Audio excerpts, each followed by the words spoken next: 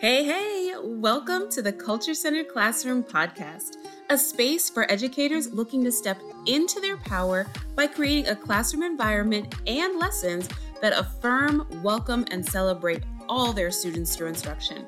I'm your host, Jocelyn Hubbard, an educator, teacher coach, wife, mother to 5 children, and your partner on this journey of creating culture-centered classrooms.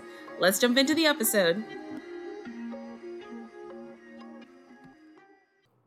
We are on day 5 of the back to school bonus episodes, and I want to know what you think. So far, we've talked about intentional reflection around expectations, finding and centering joy for you and your students, getting to know your students' cultural identities, and co-creating classroom norms with your students. All of these are essential in laying the groundwork for creating a welcoming, joyful, and culturally inclusive classroom. Has this information been helpful? Send me a message on IG or LinkedIn, or leave a review on Apple Podcasts sharing how this podcast has been helpful as you start the new school year. Today, we are going to the next level. Level up, level up, level up, level up, level up. Now that you have laid the groundwork, it is time to put this vibe into action. It is time to talk about lesson plans. How do you create and facilitate lessons through an equity lens? Well, let me first say that creating lessons through an equity lens is not easy or simple, right? Easy means that something is not difficult, and simple means that it's not complex. No, creating lessons through an equity lens is challenging, and it is a complex endeavor because it requires you to show up fully. It requires you to not just take things at face value. It requires you to truly differentiate and fully recognize the unique gifts and talents and geniuses of the students that are in front of you. But with intention, you can create lessons that are incredible and dynamic and fun and full of space for students to discover who they are at their core and who they are called to be in this world. With intention, it does become more and more natural to recognize spaces where there is inequity and a lack of cultural awareness and sensitivity. You begin to see where gaps in textbook information can become gateways of opportunity for responsive, relevant, student-directed learning.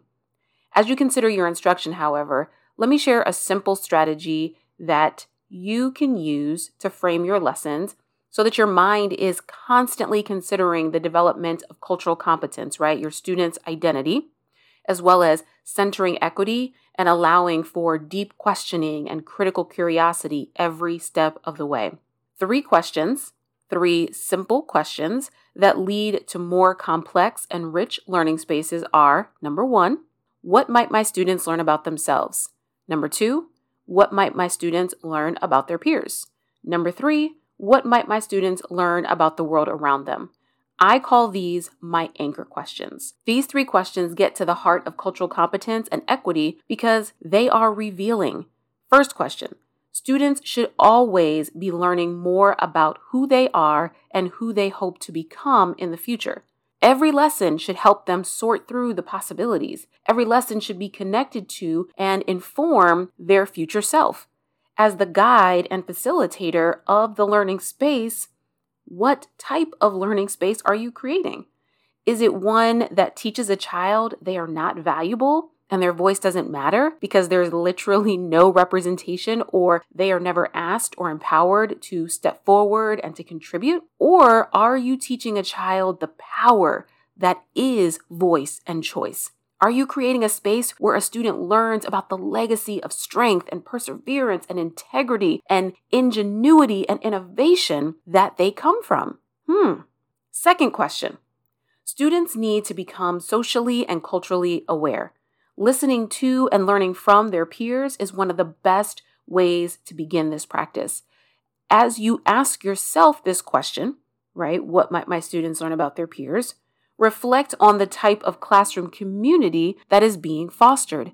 Is it a safe space where students can bravely show up, where they can bravely share and question and challenge and elevate together? Or is it a space where students are scared to share at all, or they don't think anyone will care about their thoughts, or they feel like the answer I've got in my head is wrong, the teacher only cares about the right answer, and so ipso facto, therefore, what I have to say is invaluable. Third question.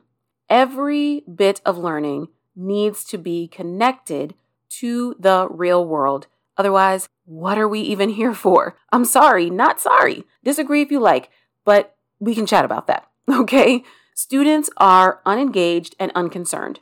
Students are, quote, disrespectful and goofing off in class because the lesson presented in front of them holds no value to them, currently or in the future. Now, yes, okay, there are some lessons that we need to learn as youth, that we need to learn now to be successful in the future. But if the connection is not made for the students, then it won't matter anyway. They're not going to learn it. I'm going to be honest with you. Teachers who respond to a student asking, why do we have to do this, with because we have to or because it's in the curriculum, are my biggest pet peeves. No, you're wasting my time if there is no relevance or clear purpose for my life path. I mean, come on. As adults, we hate sitting in boring, irrelevant PD sessions. So why would we want to impose that on our students? And yes, there are some things in this life that we have to do because we have to do it, but school does not have to be that. So this third question challenges you to elevate every learning opportunity into one that connects to something more.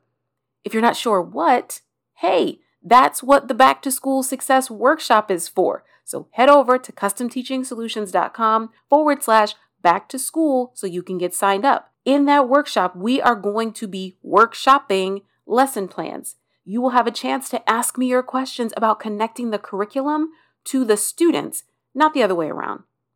Also, notice that each question is framed as, quote, might. What might the student?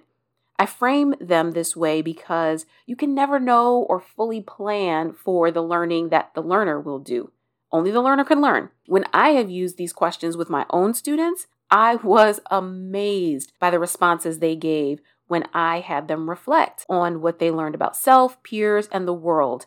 From what I just said, you can see that it is not only important for you to use these questions as your frame, it is also important for the students to reflect on their learning in this way. Ask them the questions.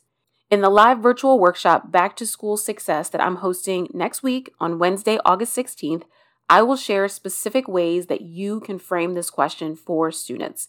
You will also get a poster that has 5 to 7 different questions that can be posed. The poster is helpful in reminding you to even pose the question, and it's helpful in giving the students a little bit more direction. During the workshop and Q&A sections, we will go over specific questions that you can pose connected to a specific lesson plan that you bring to the workshop, or one that you're thinking, oh yeah, this is something I know I want to teach this year. So jump over to customteachingsolutions.com/back to school to get signed up today. And just one more piece, doing things in community, learning in community, planning, brainstorming for brilliance in community is always more fun. So share this workshop information with your administrators and your teacher besties. Let's get your entire PLC signed up for the transformation, okay? Head over to customteachingsolutions.com/back to school right now so you can join me on Wednesday. Cheers to remembering to seek joy, affirm culture, center equity, celebrate diversity, and strive for liberation through learning every single day. I want to thank you so much for tuning into today's episode. Please share this podcast with a friend. Then go rate this podcast on your favorite streaming platform, Apple, Google, Spotify, all the places, so that other educators know that this is the podcast for them.